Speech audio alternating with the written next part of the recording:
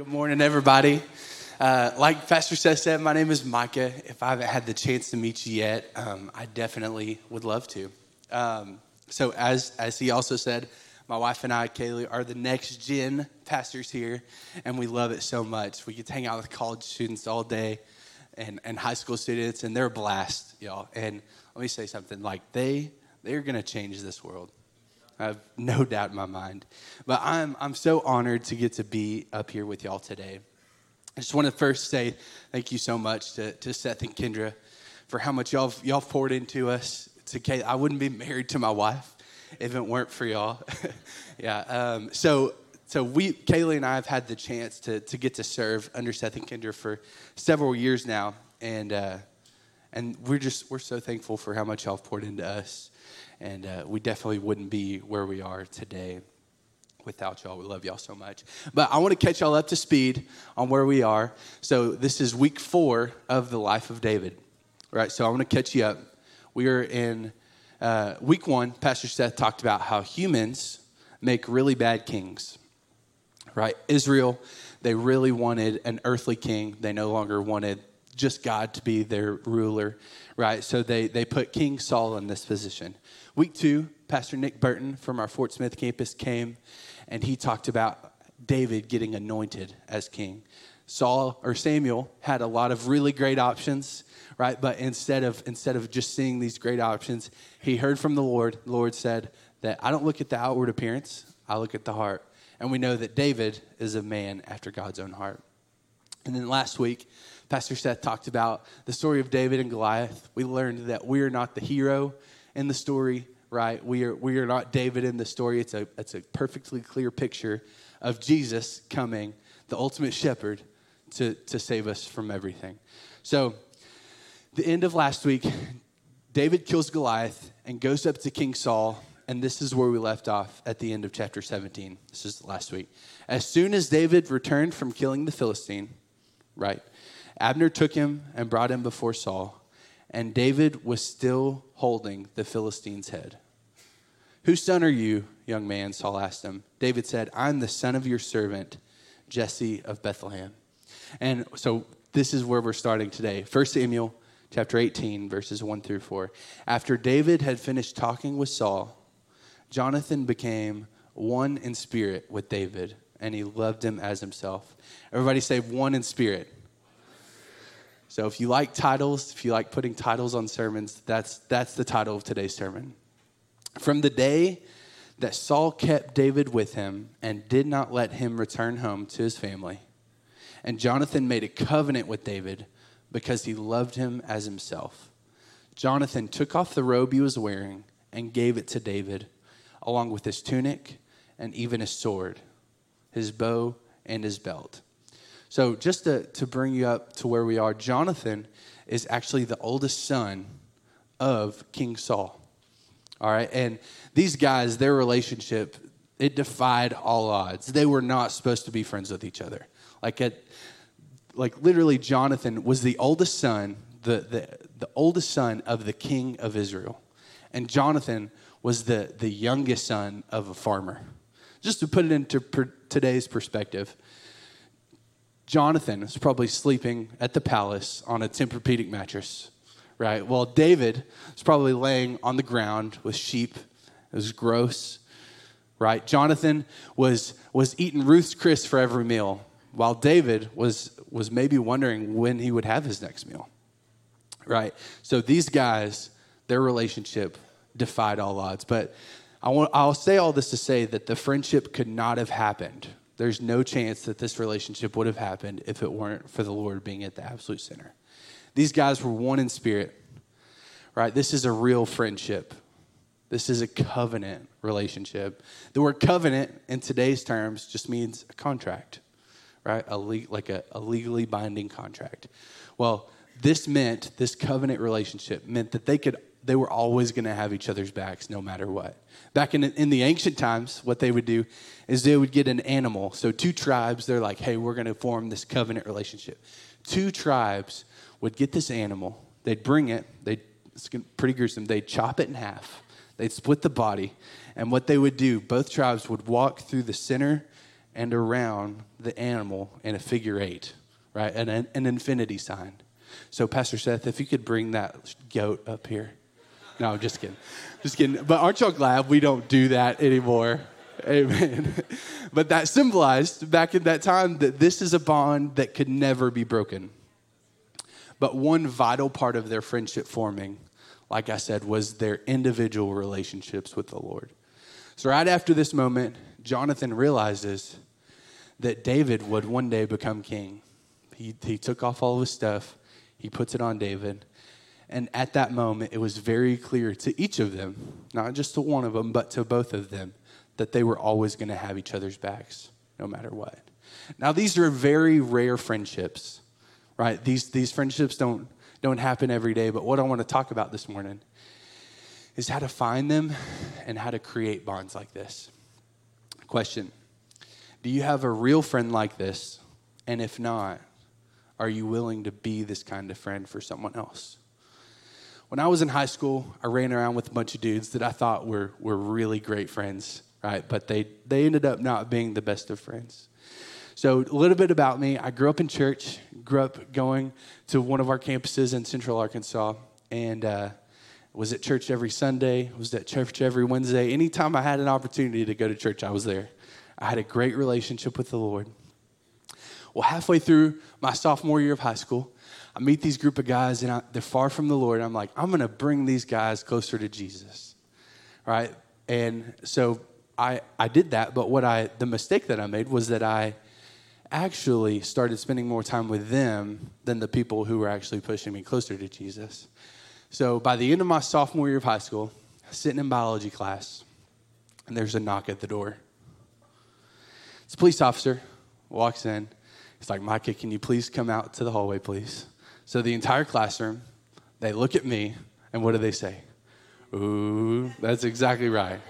That's exactly what happened, and it was absolutely humiliating. So I walk outside.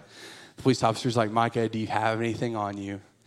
I was like, I don't have anything on me, but I have something in my car. I'll just tell you, the day was 420, all right? So we walk out to my car. I give them the stuff out of my car. They put me in handcuffs. So we're walking back to the school, open the doors to the school. As soon as the door opens, the bell rings. And let me tell you, it's one thing to get in trouble, but it's a whole other thing when there's an audience as well. And so all my friends rush out of their classrooms into the hallways, all my classmates, and they see me being escorted down the hallway in handcuffs. It was absolutely humiliating. But that's when I realized the first time that I've had a lot of mistakes the first time, that it's way more important to spend time with people, with good people, right? So the moral of the story is you can have good character, you can have great morals and the absolute best intentions, but if you surround yourself with the wrong people, you will eventually, and I promise, you will eventually fail. 1 Corinthians 15:33, it says, bad company ruins good morals. Proverbs 13:20, it says, whoever walks with the wise becomes wise, but the companion of fools will suffer harm. I've heard it said this way, this isn't in scripture, but show me your friends and I'll show you your future, right? This relationship, the relationships in your life are either pushing you towards Christ or they're pulling you away. There's really no in between. But back to the story. Once this friendship started, one of the first things that Jonathan did, as I just mentioned, was he gave him his robe. Put it on David. He gave him his robe, his armor, his sword, his bow. He sacrificed his own stuff for David, which brings me to my first point. A real friend is willing to sacrifice. A real friend is willing to sacrifice. At this point, like I said, Jonathan knows, it's very clear to him that David is going to be king one day. The definition of sacrifice is something either has to die or something is just destroyed. Say you've got a friend who's struggling, like really going through it. Maybe they're going through a divorce or they're just lost their job. You see their name pop up on your phone. They're calling you. A good friend is going to answer that thing, really, no matter what kind of situation you're in. Whether it's 3 a.m, an unreal friend is going to hit that shady button, right, and put it away. And another example, right, is say you got a friend, you're texting back and forth super quickly. And then you send the text, you say, hey, actually tomorrow, I'm really needing some help moving, right? And then it's a ghost town. You see those three little dots, they go up, and then they go down, and then there's nothing after that, right? So that's when you really find out who your real friends are.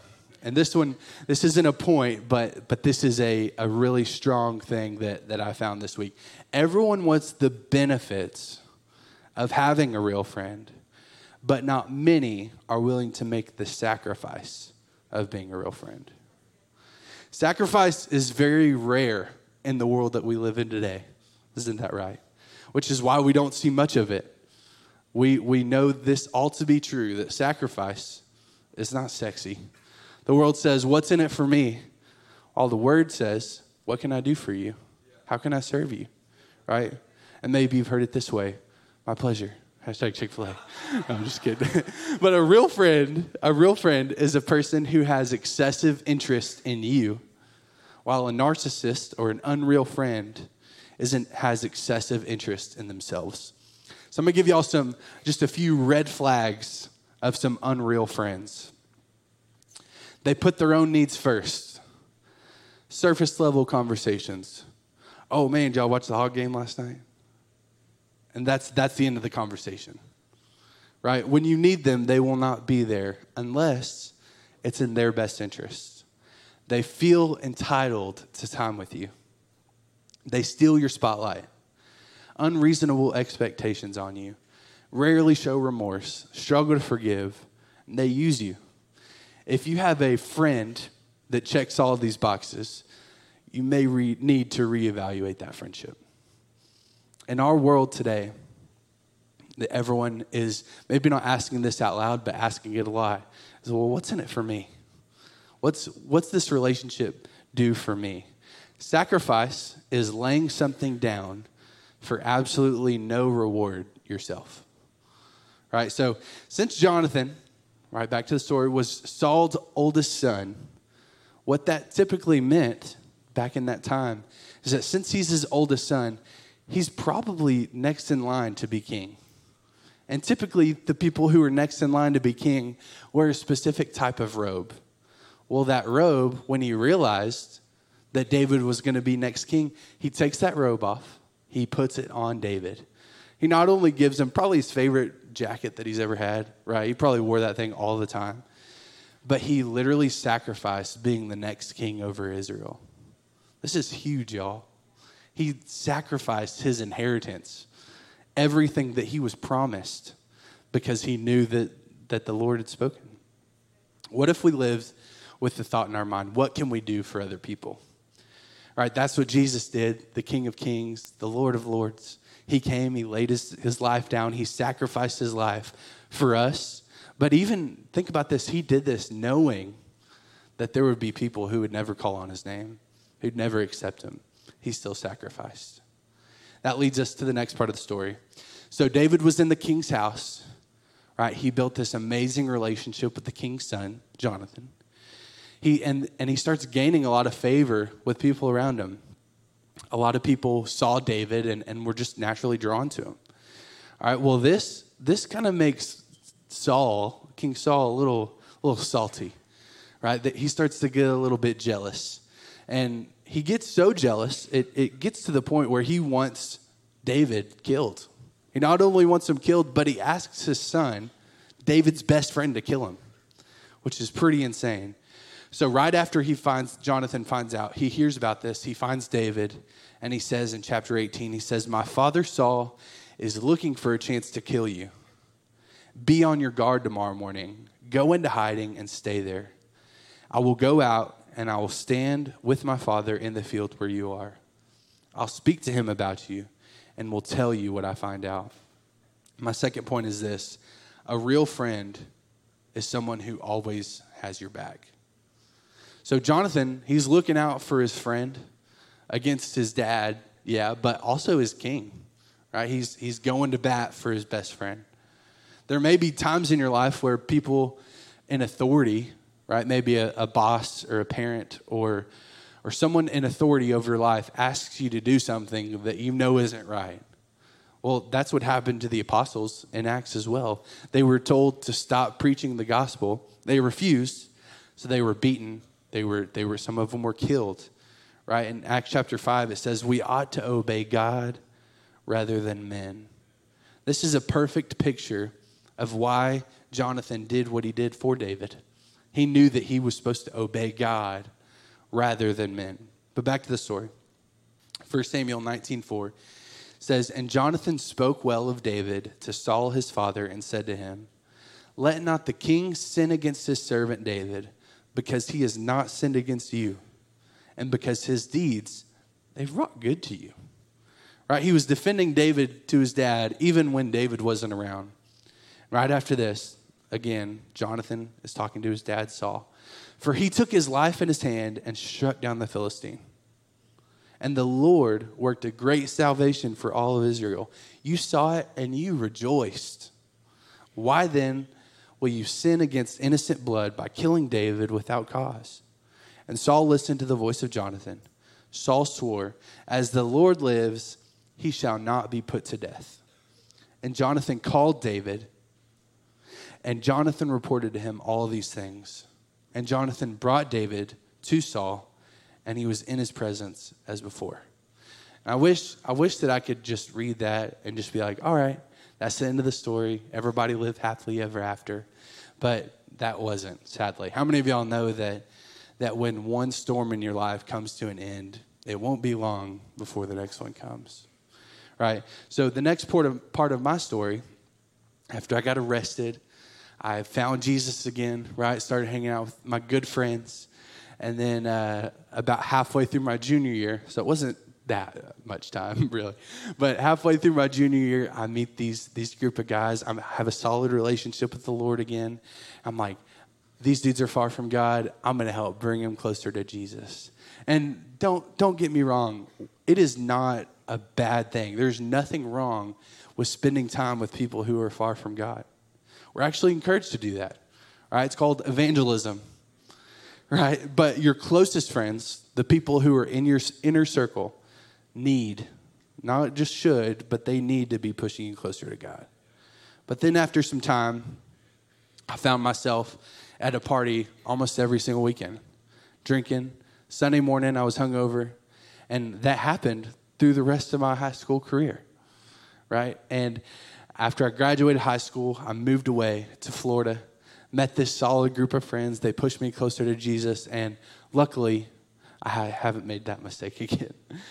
But these kind of real friends are the ones that fill me up and they don't drain me. Question: do you have friends? Do your close friends bring you life, or do they drain it out of you? In these moments, y'all, whenever these tough times happen, it's so important to have a close friend, to have someone who you can lean on. I only have a few people in my life who I can be 100% my true self with. But we need those people in our life, which brings me to my third point. A real friend is a constant source of encouragement. A constant source of encouragement. A few years ago, I had a childhood friend pass away in a car accident. It was, whenever he passed away, we weren't that close anymore. We were really close growing up, but we weren't that close anymore. But I had never experienced having someone my own age, at my age at that point, I think I was 19, pass away. And it hit differently. Like it was just something that I had never experienced before. But praise the Lord, whenever I got that news, I was with one of those real friends. And he wrapped his arm around me. He allowed me to cry. He didn't say, dry him up. He didn't judge me. He sat there, he encouraged me. And I remember he even cried with me. That is a perfect picture of a real friend, right? After all this happened, back to the story, Jonathan encouraged David. 1 Samuel 23, 15 through 18. It says, David saw that Saul had come out to seek his life. David was in the wilderness of Ziph at Horesh. And Jonathan, Saul's son, rose and went to David at Horesh and encouraged him in God. Don't be afraid, he said. My father Saul will not lay a hand on you. You will be king over Israel, and I will be second to you. Even my father Saul knows this. And the two of them made a covenant before the Lord. And Jonathan went home, but David remained at Horesh. There's been many times in my life, and I know in y'all's, where you need encouragement. And if I didn't have those real friends in my life, those real true friends, I promise you I would not be standing here today. No question. I hope that you can see that the kind of friendship that David and Jonathan had isn't one that you just find every day. It's one that has to be grown, that has to be built, has to be cultivated, if you will. And if you've been around church for any amount of time, you've probably heard the phrase, you've got a friend in Jesus. All right, this is pretty good news for us. It's not just good news, it's the best news that we could possibly have. The gospel message is about Jesus taking on flesh and becoming friends with sinners like me, with people who make mistakes like me and like you. His friendship was the ultimate sacrifice, right? As a child of the Lord, as a child of God, he always has our back. And if you allow him to be, he can be a constant source of encouragement. Jesus says to his disciples in John 15, verses 14 and 15, you are my friends if you do what I command. I no longer call you servants because a servant does not know his master's business. Instead, I have called you friends. For everything that I learned from my Father, I have made known to you. Jesus came to save us from all of our sins, absolutely, no question. But he also says, if you follow me, if you call upon my name, and you accept me as the Lord of your life, then I will be your friend. Jesus isn't just like, oh, he's just a friend. This is a real friend, right? The scripture goes on to say that he will never leave you nor forsake you. Isn't it wild that Jesus, God in flesh, came down from heaven and calls us friends? It's pretty wild to me. So I've got two prayers for y'all that I'm going to pray today, but also I'm going to continue to pray for. My first prayer is that you would be able to find a friendship like David and Jonathan had with each other, if you don't already. That you'd be able to build that strong relationship of real friends who would be able to speak into your life and push you closer to Jesus. And the second thing is that if you haven't been able, or if you haven't made the decision to follow Jesus, he wants to call you a friend.